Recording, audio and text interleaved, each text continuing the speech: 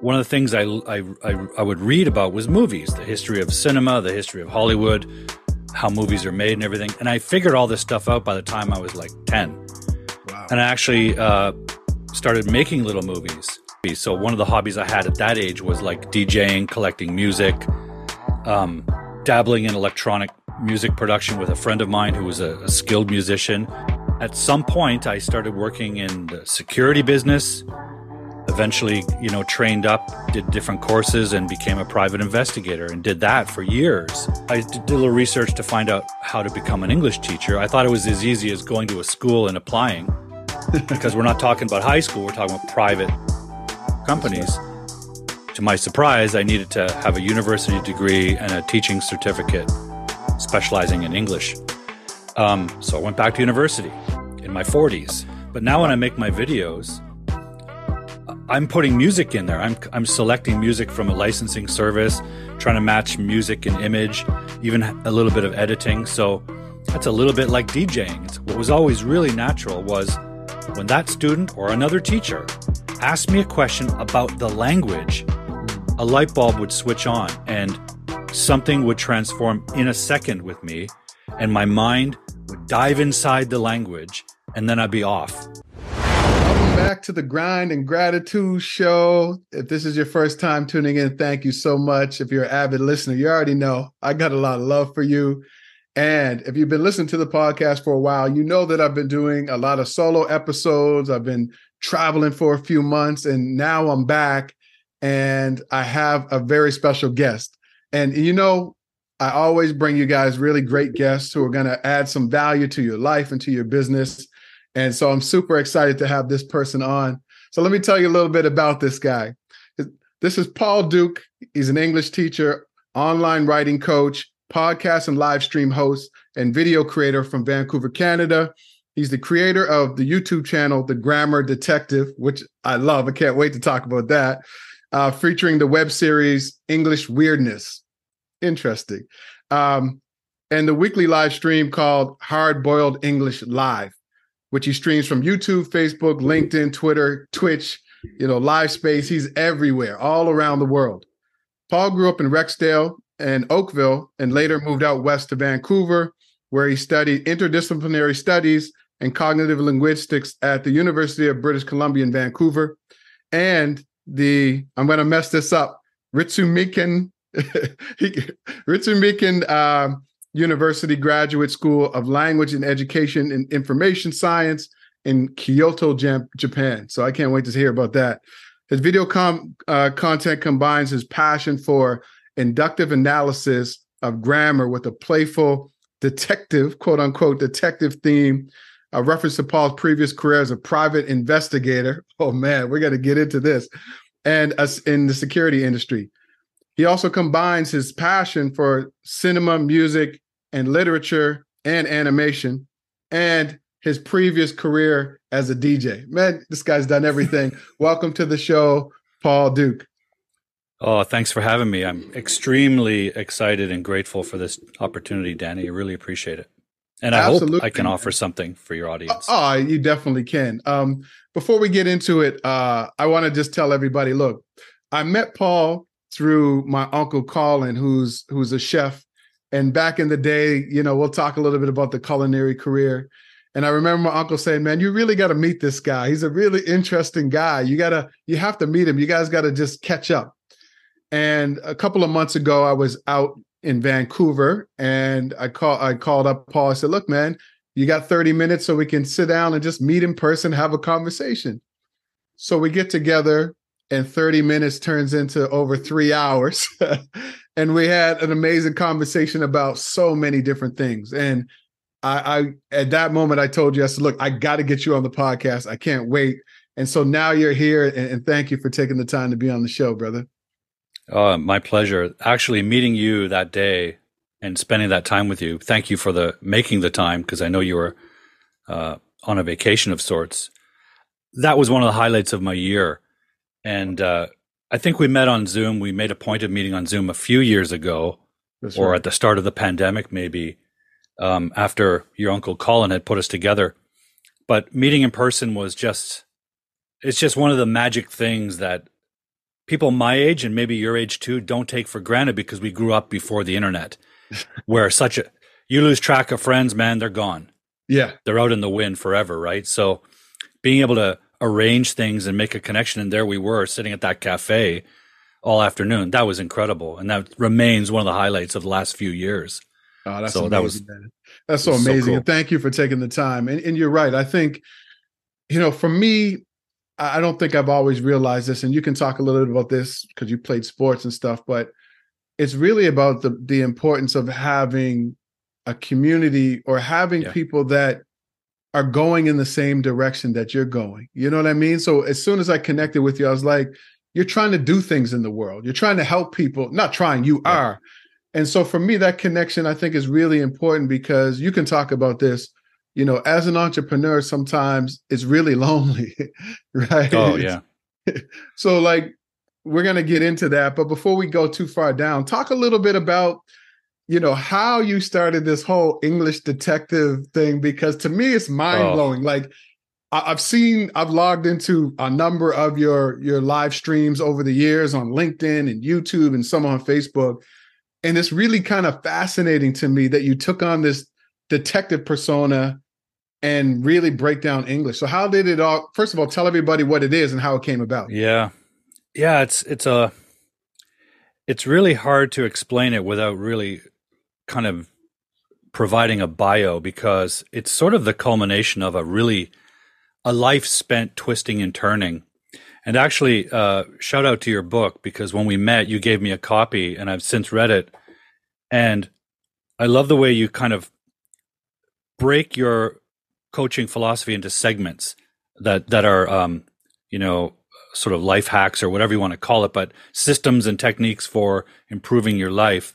And there are certain segments that I realized I'd been following for most of my life, certainly my adult life. But then I also realized there were chapters with concepts that had been completely missing from my life for a long time. So, for example, you talked about aligning with people that are going in directions like you and how you and I related on that level, even though our projects might look very different. That is new to me. For most of my life, and I'm 58 now, Danny, most of my life I have felt very, very alone in everything I've done, even when I played team sports. For example, and I was, I write as well, and I've been writing about this recently. I played football and I was a wide receiver. So wide receivers often feel really alone out there in the flank, right? Yeah. And for me, it was never a team sport. It was me versus the DB who was covering me, and we'd be running down the field, and then it was just me and the ball. Right. So for me, it was almost like a creative art, because I was on my own, although I was part of a team. Anyway, that segment really, really resonated with me because I've always felt alone. And part of that is me and my personality. I'm an extreme introvert, and I can withdraw from all kinds of social contact. Mm-hmm. And that has made me sort of unwilling, or I don't want to use the word afraid because it's not exactly a fear, but unwilling to go out and take the steps in the direction I dreamed of by myself. And I had no support around me to push me or, push me or pull me in those directions. So long story short, my life has been a really winding snake of a road. So let me go back a little bit. And so we have some dots to connect here. Yeah. Growing up, I was a very shy, reserved, introverted kid, no friends. But what I loved to do was read, write, draw pictures, and watch movies. And I would spend entire days at the library. My mother would drop me off at the library instead of a babysitter. The librarian knew me. And I would just spend days in there. And one of the things I would read about was movies, the history of cinema, the history of Hollywood, how movies are made and everything. And I figured all this stuff out by the time I was like 10. Wow. And I actually started making little movies. But, growing up in Ontario in the 70s and 60s, there was no way a young kid could dream about being a filmmaker. There were no film school programs. There was no industry in Canada to speak of, really. And the idea of growing up and going to Hollywood, like physically moving, not in the cards. Right. So I kind of abandoned those dreams, got into high school, and, I grew a little bit in size, realized, okay, maybe I do need to start being a little more social, get involved with sports, and kind of abandoned my childhood dreams. Finished high school, wasn't sure what to do. I tried all kinds of little odd jobs. I was encouraged to adopt that idea that I just needed to have a job. So, going to university and school wasn't in the cards for me. I didn't have the money. My family didn't necessarily support the idea. It seemed far-fetched, and my grades sucked. So I just started doing a lot of different jobs, and at the same time pursuing hobbies. So one of the hobbies I had at that age was like DJing, collecting music, dabbling in electronic music production with a friend of mine who was a skilled musician. We even performed on stage. I had abandoned filmmaking, but my creative desires never left me. So for me, music was an outlet for that. Again, never thought of things like that as career making. I just believed that all I needed was a job and then do this for fun, and that was going to be life. Right. And then at some point, I started working in the security business. Eventually, trained up, did different courses, and became a private investigator, and did that for years. A private investigator? Yeah. Wow. And doing security work like VIP protection, bodyguard stuff. I went through all different training programs. And that, for a young person, I thought that was kind of cool and macho, and look at the slick stuff I'm doing. Of course. And that kind of carried me away. And I moved out west because there was a security company out here I wanted to work for. I also did odd jobs continuing because, got to pay rent. So I worked part-time as both the front doorman and a part-time cook in your uncle's kitchen. That's crazy. At Joe Forte's in Vancouver. So on weekend evenings, I would be the doorman. And it wasn't like a bouncer job, but I had to resort to that sometimes. I wore a suit and tie, and my job was to control the door like a gate because they had a really strict liquor license limit. So I would, as elegantly as possible, talk to the patrons and say, okay, well, I'll let you in shortly. And occasionally had to remove somebody. But, and then became really good friends with your Uncle Colin. We ended up rooming together, and we had a blast. At some point, though, that whole cycle of doing jobs that didn't really speak to me I grew tired of that, right? The security industry, it was almost like I was still connected to my passion for movies, but now I was kind of in a movie. Wow. I was a detective in a movie. It was like I was doing that work, but I was imagining myself in a movie. So there was still this weird thing that I couldn't shake. But I wanted to change my career path and all that. I met the woman who is now my wife, and she was an English student at the time in Vancouver. This is now early 2000s. And I started helping her with her English homework. And that connected me to a passion for language that I had as a young kid, voracious reader. And the longer we decided to stay together and make a go of our relationship, she was from Japan, so there was the possibility that we'd have to go and live in Japan. I was open to either.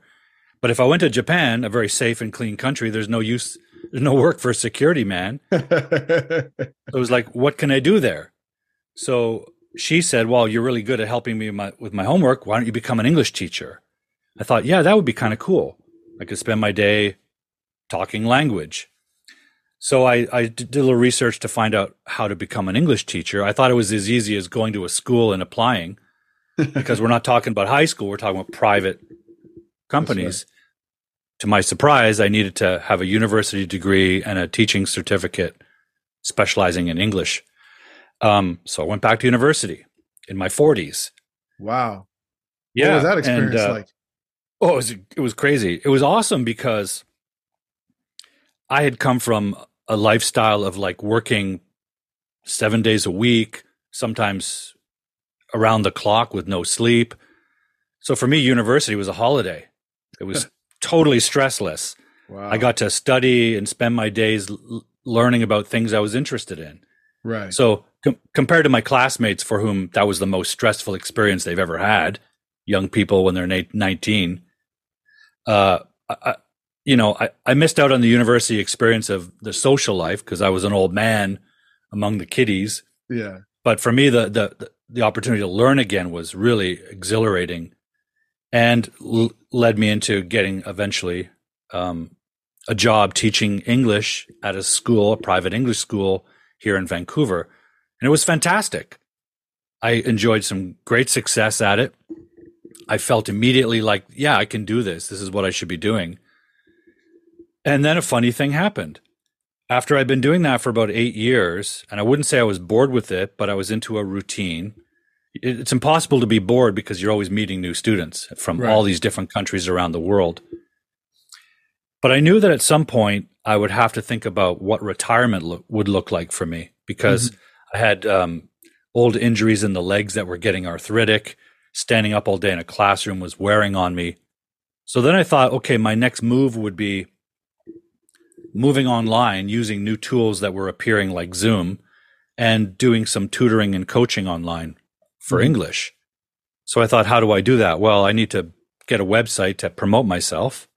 Okay, so I learned how to make websites and then using Zoom and stuff like that. So I needed camera technology and all that stuff. And I thought, okay, well, how does someone hire a tutor? They look for an ad on something like Craigslist and, they click and they send you an email. They never see you. I want them to be able to feel comfortable hiring me. So I need a video clip of me teaching. One of my students in my English class was an aspiring filmmaker who came to Vancouver from Mexico to attend film school.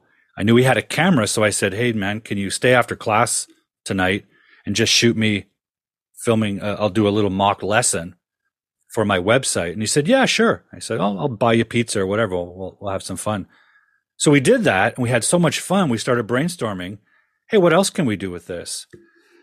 So we made another video that was planned and scripted and so on. And that became the first episode of my web series called English Weirdness. And we invited another student, a young lady from Japan, to be in the video with me. And her mother was involved in the education ministry in Japan. They saw the video and invited me to participate with a brand new school that was opening. And they financed the production of more episodes of this series. So then me and my volunteer camera guy, we had a little budget to work with. And so we started making this series called English Weirdness. And the school had license to use it in Japan. I was doing online lessons with them. And I started putting these videos on YouTube. And for me, that woke me up to the reality of like, what the hell am I doing? I'm an English teacher, but now I'm making videos and it all feels so natural because I wanted to make movies when I was a kid. And now the technology is caught up. I don't need film school. I don't need to go to Hollywood. We can do this right here. Right. And so I started just, going crazy with it. That became the series English Weirdness. The pandemic struck and I decided to, leave the school. The pandemic crushed the English language school business here. Yeah. Yeah. So I moved permanently online as an online tutor and coach. And I started doing my weekly live stream. Now, here's where it gets funny, and I'll wrap up in a second because I don't want to dominate the conversation, Danny. Oh, sure. But I had the equipment to do live lessons. So I thought, what else can I do? Well, I always loved answering weird grammar questions at the language school. And I had a knack for it. Even other teachers would come into my class and ask me, hey, how do I explain this to a student? So I thought, okay, I'll do a show where I just answer questions. The audience asks grammar questions and I answer them. Nothing planned. Puts me on the spot. Kind of a nice, fun challenge. And it's unique. No one's doing that on YouTube. So I started doing that. I needed to learn how to build a YouTube channel, though, and how to promote it and all those things. So I got in touch with a YouTube coach. And he took a look at my branding and all that. And he said, this is ridiculous. You have no brand. You have no presence. And I started telling him the story that I just told you. And he goes, wait a minute. You were a private investigator? You were a detective? I don't see that anywhere on your YouTube channel or your bio. I say, yeah, it's got nothing to do with it. He goes, it's got everything to do with it. That's you. He said, you got to lean into that and play it up. I said, okay, cool. I'll start calling myself the grammar detective. I'll, get a costume and really play with it. And that'll set me apart. That'll differentiate me from every other English teacher on YouTube, and there are plenty. And it all kind of came together right there. My teaching career, my passion for language, my former career as an investigator, my passion for dressing up and playing detective, my passion for filmmaking, everything came into this one package. So that's how the Grammar Detective live stream came about. It was just this long snake, and that's the short version. But it's this long, snaky version. To me, this is like it's amazing. Like I think, a lot of people don't make connections, right? Like once you have a dream and it doesn't happen the way that you want it to happen, it's gone. It's like, that's never going to happen for me. I'm too old. I can't go back to school. I don't have the credentials. And I think your story is so amazing because some people find it hard to do one or two things that they're passionate about, or to bring back something they're passionate about and connect it to what they're currently doing. You did that with 4 or 5 different things, with music, cinematography, English language, your detective career, your love for technology. And so I think this is a great lesson for individuals, is like, your time is never up. Like there's always a way to do the things that you love, even if it doesn't make sense to anybody else but you. Yeah. Like that's what I'm hearing when you're saying this to me. It's like, absolutely. If you were to say this to somebody, they'd be like, that's crazy. You had this desire for music and cinematography, and now you're combining them all together. Everything. Yeah, you mentioned music. I think that's really important. Yeah, absolutely. Music, I had no musical talent, and I stopped making music with my friend Aaron. Shout out to Aaron back home. We gave that up in early 1990s. He went on to play with bands, but I gave it up. But now when I make my videos, I'm putting music in there. I'm selecting music from a licensing service, trying to match music and image, even a little bit of editing. So that's a little bit like DJing. It's a little bit like putting the pieces together. And you're absolutely right. It's like I almost tried to run away from my dreams and habits. I almost tried to escape them or deny them by going into a business like the security business. That was never a dream or a passion of mine. It just seemed like a cool thing to do. I could do it. I've done a lot of things that I was able to do, and I could do them well enough that people would pay me. Mm-hmm. But it doesn't mean I was passionate about it. It just meant that I was learnable. I could be taught and I could learn things. Mm-hmm. But I couldn't escape those things because the older you get, here's the other truth that pops up. As you get older, you realize you start thinking about death, and you start thinking, okay, when I'm on my deathbed, what am I going to be grateful for and what am I going to regret? And I thought, well, if I don't try to make a movie of some kind, I'll regret that because I know I can do it. I've just never had the guts to try. Or like if I didn't, write a book, that's another project I have on my back burner. It's like you start realizing the things that are of absolute value and the stuff that's really just junk that you can easily live without when you start thinking about the end. And I started doing that in my late 30s and 40s. I was alone in my late 30s. I had no relationships, barely any friends, and I was going in a direction I wasn't really proud of.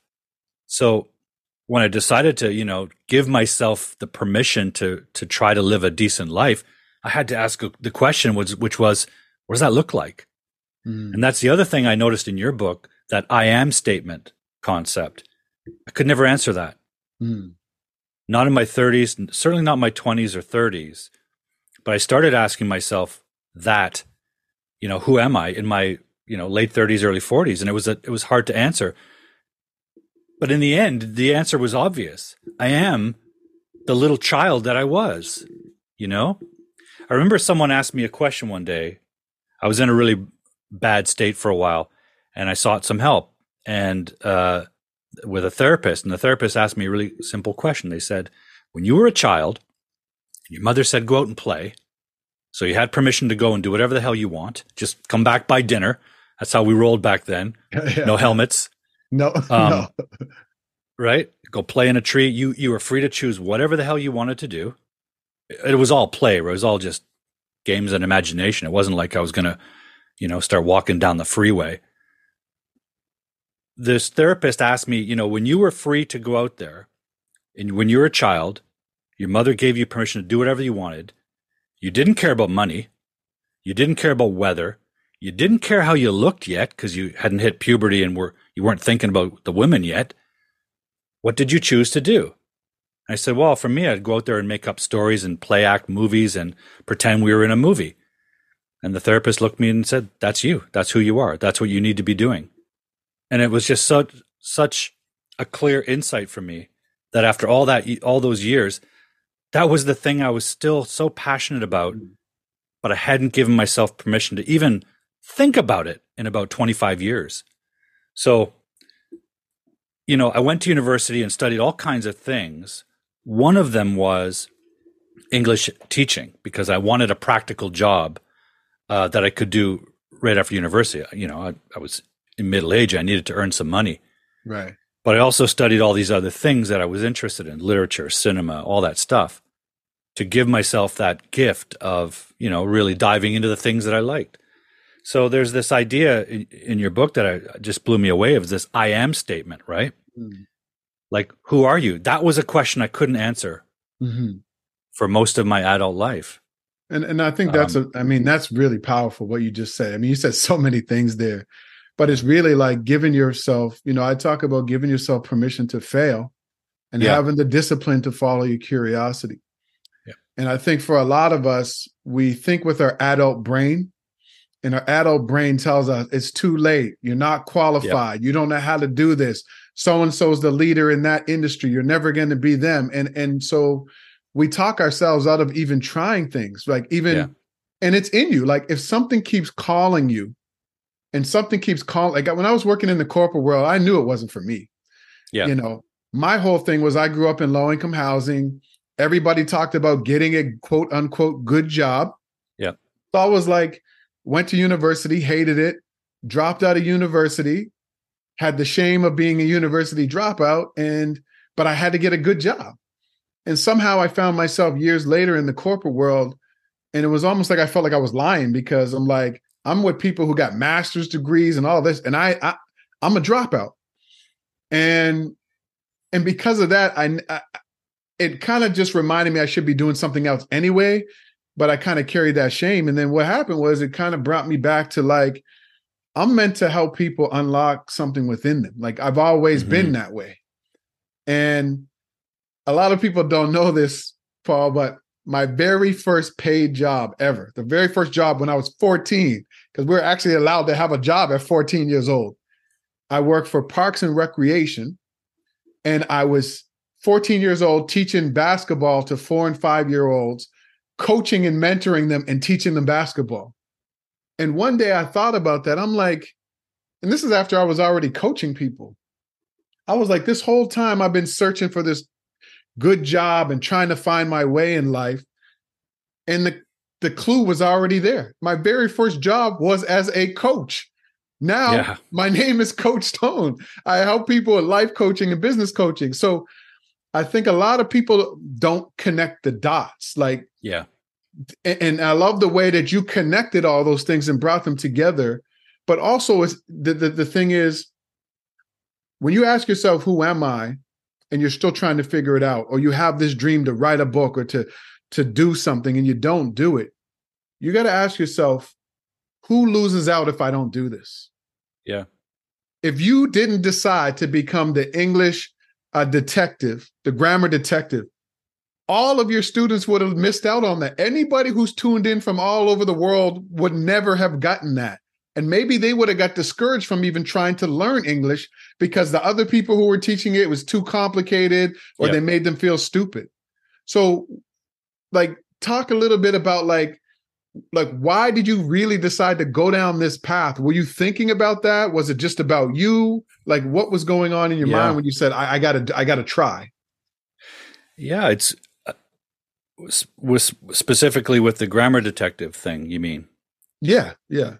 Yeah. Well, as I said earlier, that popped up during the pandemic. I was alone at home. I had I had the contract to teach the online class to Japan once a month. Wow. So I needed to buy a whiteboard. I needed to get a live setup, but that's once a month.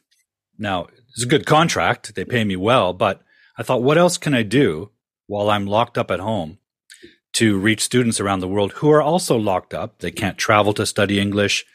They probably can't even go to their own classes in their country.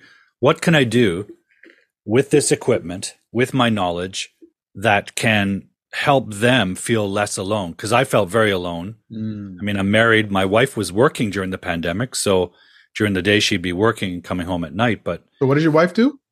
she's a nurse. She works in the Wow. operating room. Okay. Yeah. Okay. Wow. So no, the pandemic just made them busier. Yeah. But it was during that pandemic when isolation and loneliness were a factor for everybody. And even someone like me who spends a lot of time, I've always been a loner since childhood. So I'm comfortable being alone. I'm comfortable being at home alone. But even I felt, I missed the contact. I missed at least the occasional brainstorming and collaboration and chat. I'm not a complete shut-in. I do love people. I just can't be around them for too much. And in fact, the pandemic was a blessing in disguise because working at a language school, I'm just surrounded by people constantly. And it was stressful and exhausting in a different way. Mm-hmm. When I did my first live stream, I thought, well, I don't know how many people are going to see this. I have a small YouTube channel with English weirdness. But I went live. And the first day I went live, I think I probably had 20 people watching live.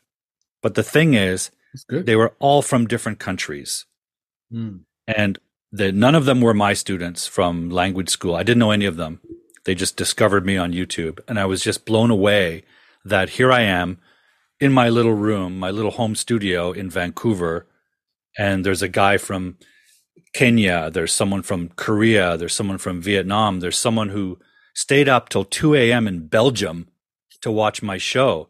And I thought, all right. So, and of course they had all this great things to say about, wow, this is fantastic. I can't believe you're doing this. Thank you so much. And I thought, wow, this is something, right? I can still teach, but in a very different way, Right.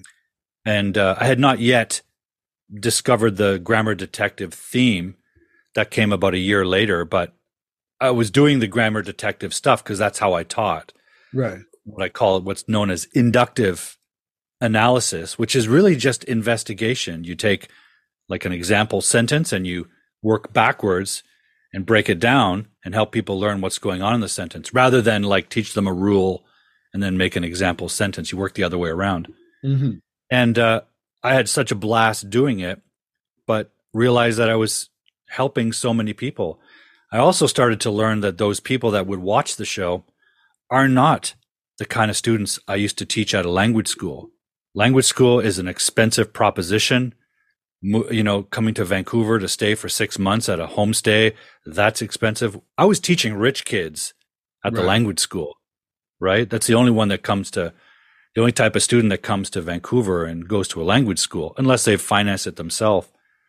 But with the live show, I'm reaching people all over the world in developing countries for whom English education is out of reach. So if I can help them a little bit, and it seemed like I thought this is something I should keep doing. It costs me money. It doesn't make me money, but I know it's something that has value for these people. The other thing that I kind of occurred to me around that time, Danny, was we kind of touched on it earlier before we recorded. Like, I didn't choose to grow up in Canada. Mm-hmm. My parents just threw me into this place, for better or worse. Yeah. For worse means we're living in a snowy wasteland in the winter, and some of us don't like snow or cold. I don't. But for better, we're thrown into an English-speaking environment. And I spent my life being really good at English. I read, I was good in English class, but the main thing is I was given English as a gift from my parents. That was a heritage from my parents. And yet, for most of the world, English is something so precious, they'll pay money for it. They'll save for years to be able to take an English class. So I felt when I started realizing that perspective, I realized I have some gift. I have a gift of English combined with my education, but it's the gift of my parents. I have a gift for this thing that the rest of the world would kill for. Absolutely. Therefore, I have an obligation to share it, and not hoard it, because were I to die and not having shared it, that's a waste. That's that waste you're talking about. Like, who would miss out if I hadn't done this? Well, a lot of people, it turns out, if I didn't share my... And their families and their friends that are connected. Yeah. Like, I think sometimes we look at, I really want to make a difference, but like, I'm not extroverted. I don't know how to speak. And like, you're a perfect example of somebody who's really introverted, who comes out here and does these live shows and speaks to people all over the world. And people would have no idea that you're an introverted person because of how great a teacher you are. Right. And you taught at you were a teacher at a language school surrounded by young people. So I think for some people, I think it's important for to understand is that you have to learn to do things afraid. Like, you're never going to be fully ready to do something, and you're never going to fully believe that you can do it until you do it. I have to tell people are probably tired of hearing me say this, but one of the biggest lies we've ever been told is that you just got to believe in yourself. Like, that's not true at all. Like, what are you talking about? No one fully believes in themselves in the beginning. Yeah. Right. So progress equals belief. Yeah. The more progress you start to make on something that you're doing, the more you can actually think, the more you start to think, maybe I can do this. And then that opens your mind up to all kinds of other things. And so, like, for you, when I'm hearing you talk, it's like, it's an example of that. Like, you just got started. There's no roadmap. You started, and then it ends up being this thing helping people around the world. And so I think for me, like, when I hear that, one of the things that I want to ask you is, like, now that you're out there, you're an entrepreneur, you're helping all these people, talk a little bit about the challenges in those days. I don't know if you've ever felt like this, that you just feel like, why am I doing this? All the time. I should be further ahead, because I have those days where I feel like quitting. And so every day. Talk a little bit about that and what keeps you going. Yeah. This might be more of a challenge for introverts, because you spend more of your time alone and you don't have that support network. And as I said, I've never really had a support network. I've had friends. I've even had people around me in my life who discourage me actively from things I wanted to do. If I tried something new, I'd be mocked by supposed friends, or just no support, no engagement, I started a YouTube channel, and there were people close to me who didn't bother to take even a look. Wow. Start making live videos. There are people close to me, not once bothered to just tune in for one show. And I've done 130 almost. Wow. So you start to learn as an entrepreneur, but especially an introvert entrepreneur, that you're on your own, right? Like, the no one's coming to save you, right? But that you do have what you need to get started. I've always been pretty self-disciplined and motivated, not lazy, right? I have a good work ethic. So for me, starting isn't necessarily hard, right? I've always been curious.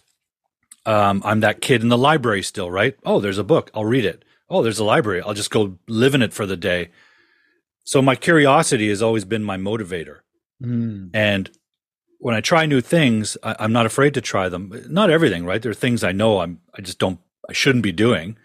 But there are things, especially within my field of interests, it's like, if I have even a remote chance of doing it, I'm diving all in. The challenge comes when you are totally on your own and you have questions and you can't get the answers. It never occurred to me until more recently that there were coaches out there that I could hire and get help from. Some of them may be too expensive to hire, but the online world is full of help. I just didn't know that when I got started. But the real challenge comes from this being alone, which means when you have micro failures or macro failures, little things go wrong or little things you screw up or major screw ups, there's no one around you to say, hey, don't worry about it. That's nothing. This is all you need to do, and then go forward. You have to dwell in that failure for a long time.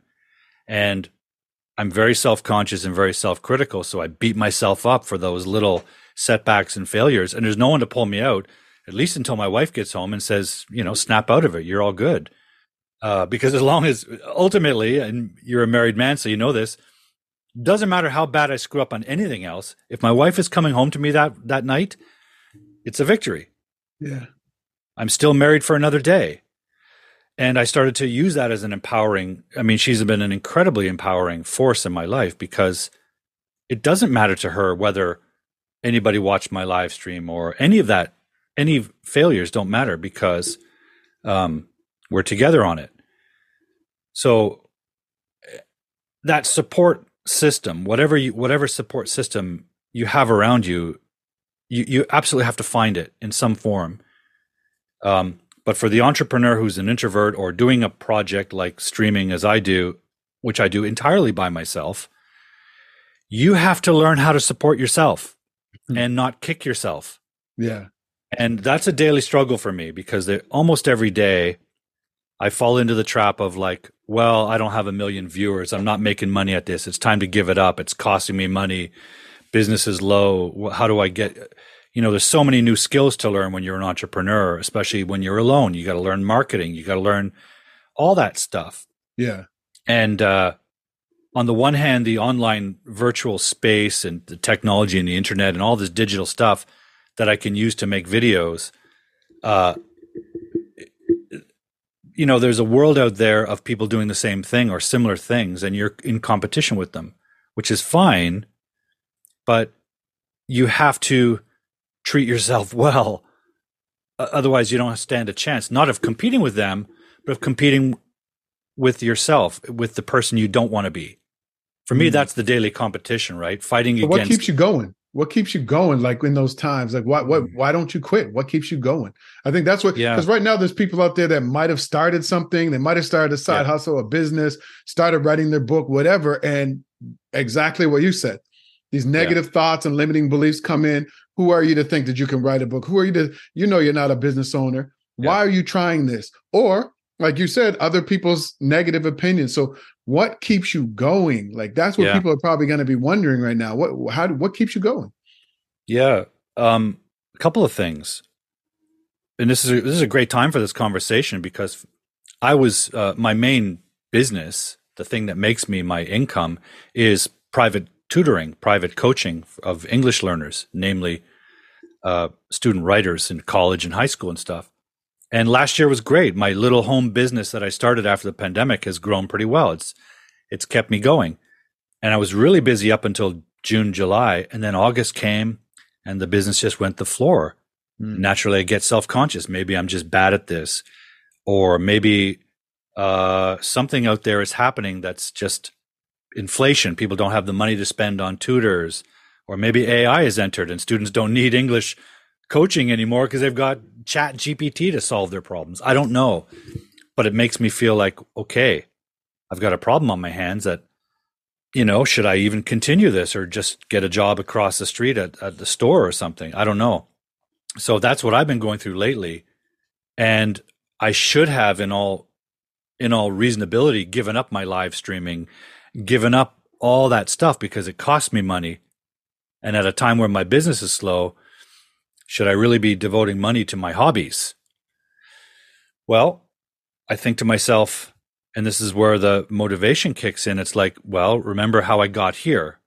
Remember the stories I just told you and your audience about how my life brought me here to this point where I'm combining all my passions. I can't give that up. Not at this stage for sure. I'm 58, heading on into, if I make it, into the senior years. And so these are my passions. I've whittled down the life and sort of sculpted out and carved out all the crap that I don't want in my life. right? Get rid of that stuff, and what are you left with? You're left with the essentials. Well, I'm surrounded by the essentials. I work from home, and because business is slow, I've now got more time to write. Mm-hmm. So I'm writing a novel. I'm spending more time doing that. I'm continuing with the live stream, even though it costs me money I don't necessarily have, because I love doing it. Mm-hmm. It gives me a chance to be theatrical. It gives me a chance to perform, to connect with others. I have fun making the videos with the detective theme and the old movie style. And I have guests on, so I get to connect with other educators and learners and interesting folks. So the fact that I remind myself, no, these are the things you've spent your life working to get to. Yes. That you struggled to give yourself permission to do. These are the precious things.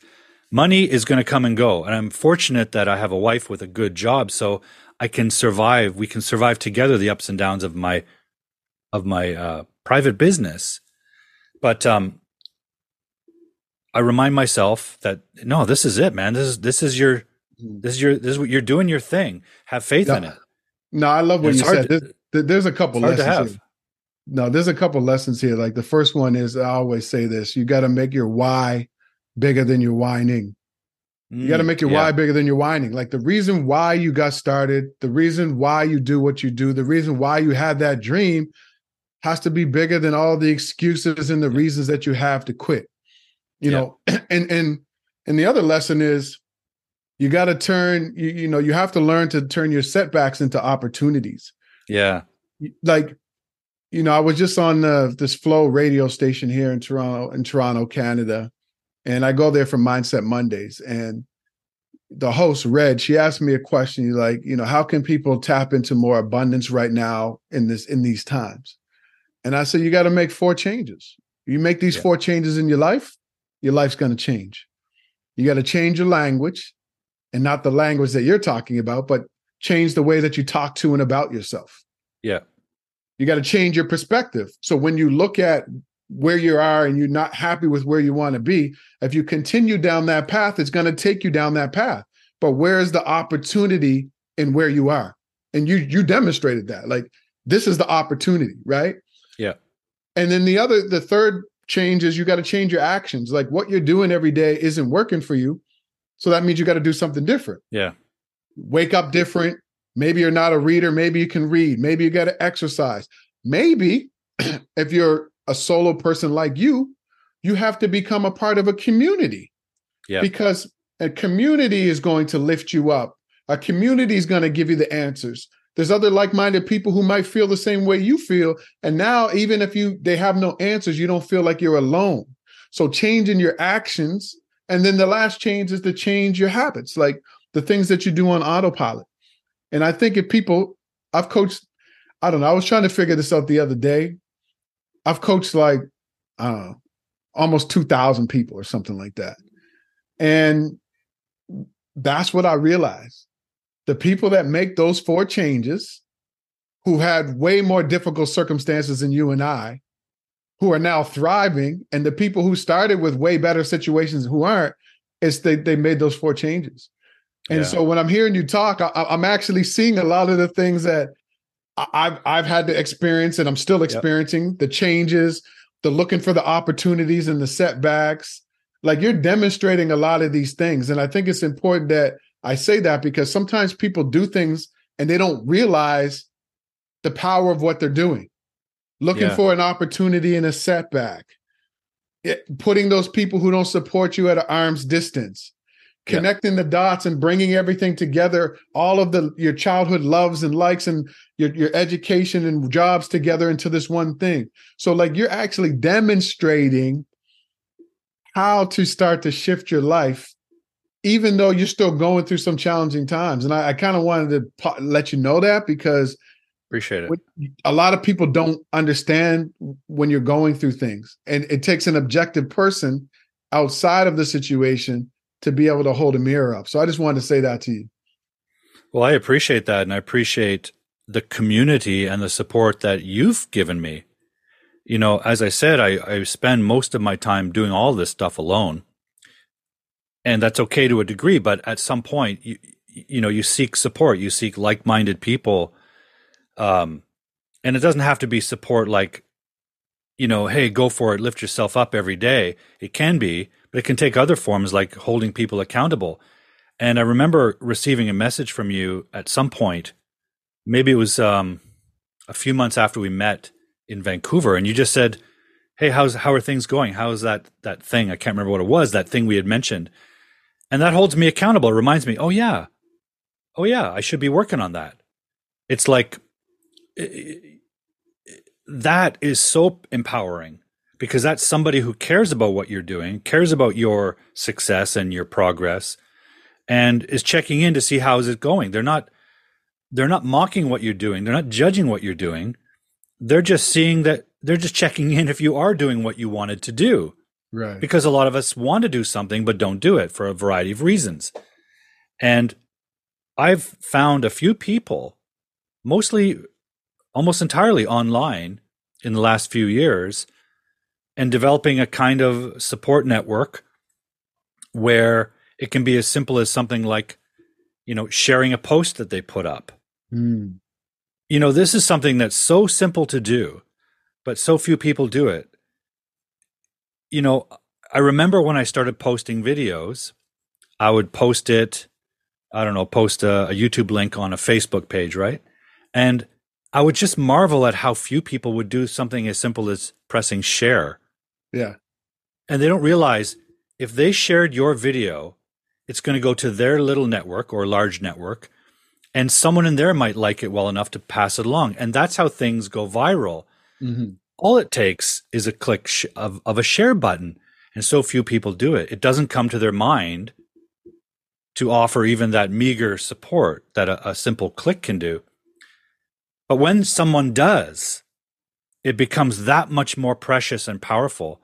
And a few people did that. And I realized there are people out there that value what I'm doing to the point where what I'm saying is that simple gesture of sharing or reposting something you've done becomes incredibly powerful, incredibly valuable, because of how few times other people do it, even those close to you, family even. Yeah. And that woke me up to the idea that, your tribe, your support network aren't necessarily the people that you might think initially, right? They're coming not. In all forms and shapes, and you should lean into it. You should value that and let them know, hey, I appreciate your support. I'll give you another example. I've been streaming my live stream every Friday at different times. I've experimented with the times since August 2020. Wow. All right. Yeah, I've done a lot of episodes, and virtually every single episode, there is a woman in Belgium. Her name is Chris. Shout out to Chris. And I believe she's a retired art teacher. And for her, it's 2 a.m. And she diligently watches the show and shares it in her network on social media. And this is not some young millennial person who's, super familiar with, who can zip around social media in seconds. Right. She's a Gen Xer like me. Her support has been incredibly motivating. That's an audience of one who cares deeply about what I'm doing, and that person holds me accountable. I don't want to take the day off on Friday because she's going to be disappointed. She looks forward to the show. She wakes up at night or stays up late just to watch it. So going back to what motivates me, what keeps me going, there's a little audience out there of what I do, and they value it. And that's the missing piece, I guess. The thing that I've not felt most of my life, not felt that I was valued for the person I was. I didn't grow up feeling super encouraged and supported. I grew up thinking and being told, don't be like that, be more like this. Mm-hmm. Don't be shy, be outgoing. You'll need that to succeed in life. Stop playing with books and toys and dreaming about movies. Get out and mow the lawn. Yeah. So you start to internalize that. But I also think it's important too, because it's really about consistency, right? Like you've had 130 episodes. This is like 160 something, 67, 70 episodes of the Grind and Gratitude Show. And it's difficult. Like to get up to record or to have a guest or to just do a solo episode, I was doing it while I was traveling. And I was just like, there were some times where I took a couple of weeks off, but I missed very few Mondays in the last 3 years. And it's tough. And it's like, man, why am I doing this? Like, I should be on a different level. I should have money flowing in for sponsorship and all that. And then I get a message from somebody in Brazil, or one of my friends saw it, or somebody shares it. And you're right. People don't understand the power of sharing. Like, before, I used to get disappointed because certain people didn't support the podcast or the Champion You community. And I was like, well, why don't they dislike it? And then I realized, like, it's not about those individuals. Yeah. And that's why I said it's actually disrespectful to quit on your dreams. Yeah. Because the people who support you and secretly watch you, who may never say anything, still tune in. They're still watching you, but they may never say anything. You're motivating and inspiring them. And so I told some people, I said, look, you quitting on your dream is disrespectful. You acknowledging haters is disrespectful. I don't acknowledge people who don't believe in me, because it's disrespectful to the people who do. Yeah. And I'm so fortunate that I have 8 or 9 or 10 people that share my stuff regularly, that comment and like. And what I want you to understand too is you actually already alluded to it. It doesn't matter the size of your audience, because the one person who's watching may be in a position to amplify your message more than you thought. And you already demonstrated that with the one student that actually got you the teaching job in Japan. Your audience wasn't huge. It was just somebody a student that liked what you were teaching, told her mother, who could make a decision to hire you to teach at a school in Japan. And so I want people to understand this. You don't need 5 million people. If you're just making a difference to one person, first of all, what does that mean to that person and their family and the community they serve? And second of all, you don't know who that person is connected to or who that person is, period, and how they may be able to bless you for what you provided to them. And I think a lot of people need to understand that. Like, my audience isn't massive. And the amount of opportunities that I've had where someone said, I love what you're doing. Here's a ticket front row to the Raptors game. Here's this, or I need to connect you to this person. And that connection opened up a different opportunity. So I think we have to understand we cannot compare ourselves to other people, because sometimes you don't even know what's going on behind the scenes. You look at one individual, you might not know there's a whole machine behind them. Sometimes I was comparing myself to this podcaster, and I go and do my research, and they have a whole production company behind them. Yes. And an agent. The agent books guests on their show. And I'm like, I'm comparing myself to this person? It's just me and one other person doing my show. So I just wanted to say that, because I think you've actually connected so many things, and it's important to keep going. And maybe for some people, they might be saying, you know what, maybe this wasn't even my dream. I should quit this. And that's okay too. Yeah. If you realize that, you know what, you don't really want something as much as you thought you did, it's okay. But I think we have to give ourselves permission to at least try. And you're exemplifying that, Yeah. And so I kind of wanted to bring that to your attention. And the other thing that I want to tell you is, like, watching your show and watching you, like, I just learned so much from you in terms of, like, presence on camera. Like, and I watch your show sometimes, and I should tell you more, but I just watch the way you are and the way you answer the questions and the way you interact with the audience. I just want to say it's amazing, man. I'm learning a lot from you. I don't do a lot of live streaming yet. I'm thinking about it, but I actually sit down with a notepad and make notes from you. So I just wanted to let you know that, man, that I'm watching, and I probably should let you know a little bit more, but thank you. I appreciate it. That's you're welcome, man. That's like that's the last thing I expected to hear, because, like I said, at heart, I'm really kind of a shy person. So the idea of being a good communicator in any way is kind of weird. It's kind of ironic. And I do remember this insight happening when I worked at the language school. I remember talking with my my boss, the academic director, in a performance review, and I always did really well, had great reviews from the students, and that's what really counted. And I found myself saying something one day that just came out of nowhere, but it was an insight that I had to be honest about. And I realized after a few years of teaching English that I was surrounded by great teachers. And I realized I'm not a great teacher. Not at all. Maybe I don't even enjoy it. What I love is the language itself. And what I'm good at is explaining how the language works. So my relationship, the primary relationship I have is not with my students. That's hard work for me. It's hard work for me to have any kind of relationships. I'm just not good at that. I've never been. It's always hard work for me to make friends, to have a social life, to do anything like that. I work hard at it.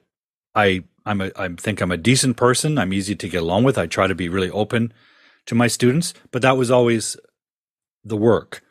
What's not work, what was always really natural was when that student or another teacher asked me a question about the language, a light bulb would switch on and something would transform in a second with me, and my mind would dive inside the language, and then I'd be off. I'd be in a trance.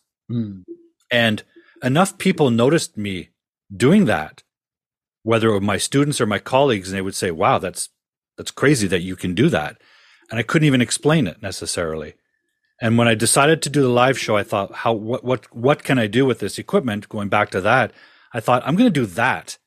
I'm not going to teach lessons the way other English teachers do on YouTube. I'm not going to deliver a curriculum. What I'm going to do is I'm going to stand up on camera and invite the audience to ask me questions. Because without that, if I have to volunteer, okay, like today I'm going to teach you this, nothing comes to mind. If I think, okay, I'm going to make a video or a podcast, I'm going to say a bunch of stuff that the world needs to hear, nothing comes to mind. When someone suggests, hey, you need to make more content on LinkedIn to get more connections, I'm like, I have nothing to say. But if someone asks me a question, that thing goes off, and it's me and the language on the whiteboard, and I'm in a trance. I'm literally alone in this room, and it's me and the whiteboard and a marker and the language, and that's something I know no other YouTube English teacher is doing. And maybe that's my unique little thing. No, it is. And so when what you're observing is me doing that, it's not, it's like, it's a kind of a performance art, me dressed up as the detective and all that, but it's just me. I can ignore the camera once it's on, once it's running, once it's all going. I'm not thinking. It's the weird thing, Danny. It's like, as an introverted person, I'm extremely self-conscious. If I'm going over to my best friend's place in the summer for a barbecue, I spend hours getting ready. Wow. Because it's like, I got to shave. I'm choosing clothes for my best friend. Yeah.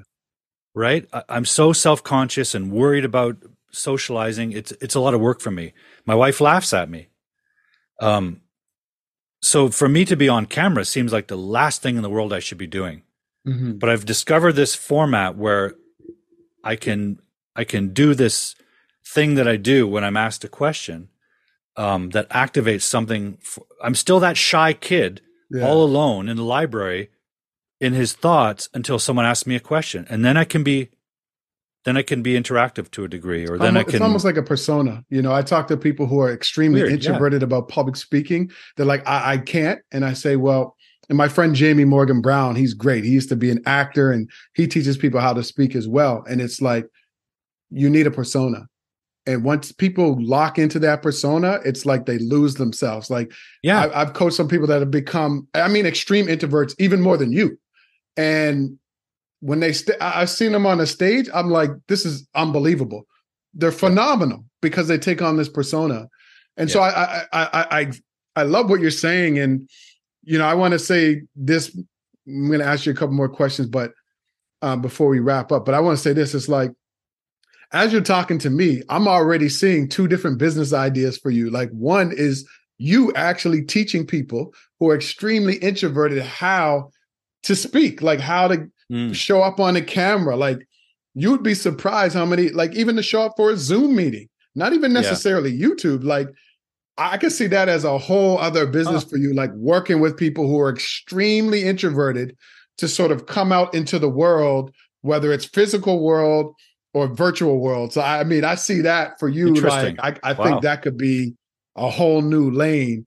And if you go back and you show them this conversation, I think people will be like, they'd be blown away. And, so that's one. And the other thing that I see for you as well is teaching people like all the things that you've learned about this whole YouTube world, like the Yeah. equipment and how to take a small space. And so anyway, I'm like that as a coach. I'm always looking Yeah. and listening. And I see those two avenues for you. And I think like they could be really big for you as well, because Never I thought meet of a that. lot of people who are extremely introverted. And I think that you would be the perfect Hmm. person to open them up to, getting out into the world and sharing their greatness, because, the wealthiest, like, Miles Monroe said, the wealthiest place on earth is the graveyard, because that's where everybody's dreams are buried that never Yeah. took action. And so I think you're someone that could help a lot of people with those two areas. So I just wanted to say that to you. I appreciate it. I think a lot of people that are introverted or shy are feel like everyone's got passions and interests, but for the introvert, no one knows what they are. Not even their parents when they were a kid, because they're even afraid to share those things with their parents. Right. Never mind, show and tell at school. They kind of hide their secret world, and that's a problem because the world needs introverts. They're the people that make the art. They practice guitar in their bedrooms for 30 years until they become a rock star. Like those skills come from that intense alone pursuit of something. I think what you're noticing is that I'm passionate about something, and because of that passion for language, like even my first job after high school was dishwashing full time, and even when I did that, it was about language. I was fascinated by the language that I was hearing from the multicultural kitchen. I was fascinated by the names of the different products. It was, if I trace back the thread through my whole life, it's always been words and language. Give an example that your uncle may be familiar with. I had a nasty streak for a long time because I was unhappy with myself. And what did I do during that time? I used my knack for language, and I'm not proud of this, but there's wisdom in it. I use my knack for language for evil, quote unquote. I was the guy that made nicknames for people to mock them as a child and even as an adult. And my nicknames were colorful and everyone laughed, and so I kept doing it. So I was using it was always about language, right? And I'm ashamed that I used it to mock people, but that's the truth. I did. It wasn't because I didn't realize that was my gift for the word, my gift for manipulating language. And I was angry at myself, and I projected that and put that on other people. But that common thread is that thing for language. And that's something that other people didn't recognize when I was growing up. I didn't share. I didn't even recognize as a gift until I became an English teacher. And suddenly I'm surrounded by people with much more experience than I have. And I'm the one that they come to with questions about the language, not about teaching. I had lots of great colleagues who were great in the classroom, great at developing in the student the skill. I was the one who could dissect a piece of language. So my advice to introverts is find out what that thing is that you did alone and didn't share with other people. Because if you can harness that and tap into it, you can share that on camera with anybody, because you will overcome your self-consciousness. You'll be in that persona as you speak. For me, it's the grammar detective. It's liberating because I don't have to care about myself, because I'm the grammar detective on camera. And the truest part of that performance is me with that language. That's when Paul Duke appears. But I don't have to worry about the other stuff that makes me nervous, That right there is a gem, man. What you just said, like look for those threads. What do people Yeah. tell you you're really great at? What is something that you sit and you imagine about, but you just haven't taken action on? There's probably some clues in there that's going to lead you to where you want to go. Look, And man, even the bad stuff, even the bad right? stuff, even the bad stuff. This man, Paul, I could talk to you for hours, man. As we did Me too. we Yeah. talked for 3 hours, but man, I think that you dropped some serious gems here, man. And people are going to see a lot of value in this, whether you're an introvert or I hope not, or so. whether, like you just said, so many things that I talk about in Appreciate the it. book, and so many things that I coach on, and so many things that I've had to go through in my own journey and self-awareness. So, I just want to thank you for kind of sharing those things. And I have two last questions that I ask everybody who comes on the show. Okay. The first question is, what does the word grind mean to you? Getting up and getting after it, whether you feel like, if you wake up and you choose to stay alive for another day, the philosopher Albert Camus always talked about life is a choice because you could kill yourself. So if you start the day agreeing to live for another day, assuming you have the health, you've chosen not to kill yourself. I mean, it's a grim proposition, but it's a liberating proposition. Okay, I'm going to live today. You have no choice but to decide what you're going to do with that day. So if you have something that you want, that day that you've been given, right? You have your health, you woke up, you didn't die in your sleep. And secondly, you've chosen not to kill yourself for another day. Now you have a day at your disposal. Now you have to choose what to do with it. And if you have dreams or goals or ambitions, even if it's just going for a bicycle ride or hitting the gym, you have an obligation to go and do it, right? And it doesn't matter how you feel. It doesn't matter if you're going to make money or not, because that day will have no meaning unless you go and do that thing. So for me, I do have clear goals now that I've had for the last 10, 15 years that I didn't have all of my life. I had no goals because I wouldn't give myself permission to pursue the things I really wanted. So I have clear goals. Mm-hmm. And the clock's ticking for me. I'm not a young buck anymore. Mm-hmm. So every moment is precious. When I hear young people say, "Oh, I'm bored. What are you doing?" I'm bored. Impossible for me to even conceive. 24 hours is not enough time to do the things I want to do. So for me, grind is about getting up and getting after it, despite fears, despite fatigue, despite the naysayers and the haters, despite memories of being discouraged, despite memories of being mocked, despite memories of shameful behavior on my own part, where I was angry and unsatisfied with my life and I put that out on other people unfairly. Shame can hold you back. Guilt can hold you back. You can wake up and think, "Oh, I'm a dirtbag for being like that 20 years ago." Or you can free yourself and say, "I'm sorry for that stuff. I'll do better today." So that's the grind to me.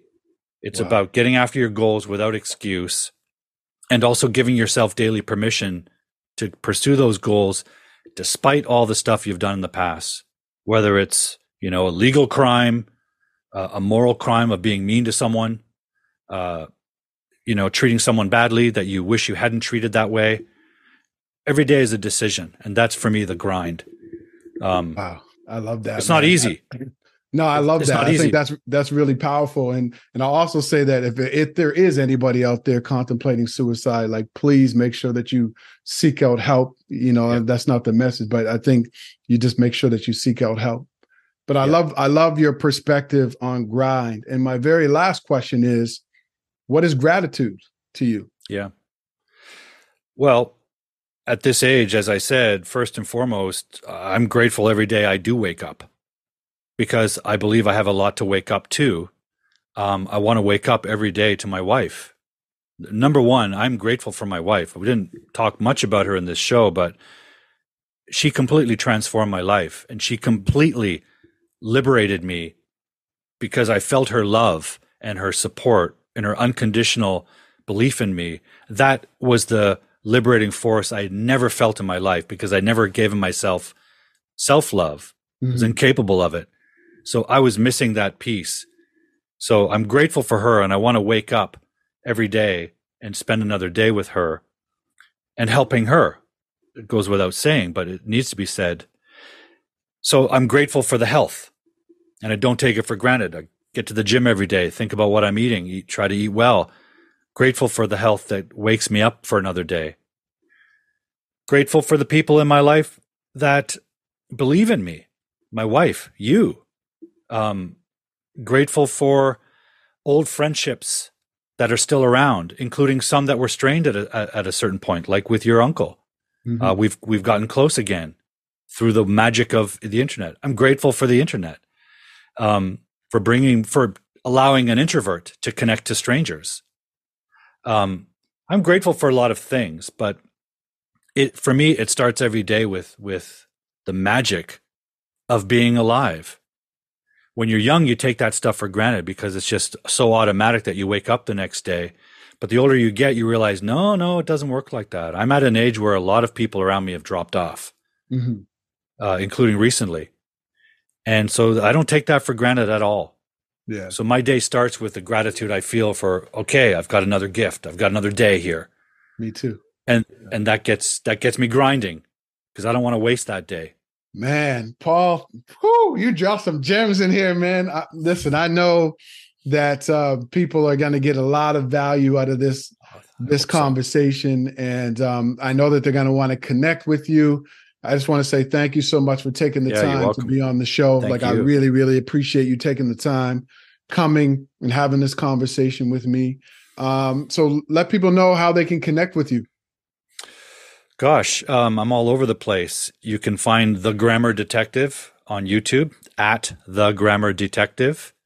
You can find me on my website, hardboiledenglish.com. hardboiledenglish6@gmail.com if you want to send me an email. At The Grammar Detective will get you. You'll find me on YouTube, Instagram, LinkedIn, Facebook, TikTok, Twitter, Twitch. 2 new platforms, LiveSpace and Rumble, are now hosting my shows. Wow. We'll make sure we put everything in the show notes. They'll have all the show notes and everything. You'll have everything there. But man, thanks again for being on the show. I can definitely see that we're going to need a part 2. Thank you so much for being here. And everybody who's tuned into the Grind and Gratitude show, as always, I got much love for you. Make sure that you leave a comment and let us know your biggest takeaways from this video, and leave a podcast review. It's very, very valuable for us. So thank you so much. Again, this has been the Grind and Gratitude show. Thank you so much, Paul Duke, for being the guest. And we will catch you, Danny, in the next episode.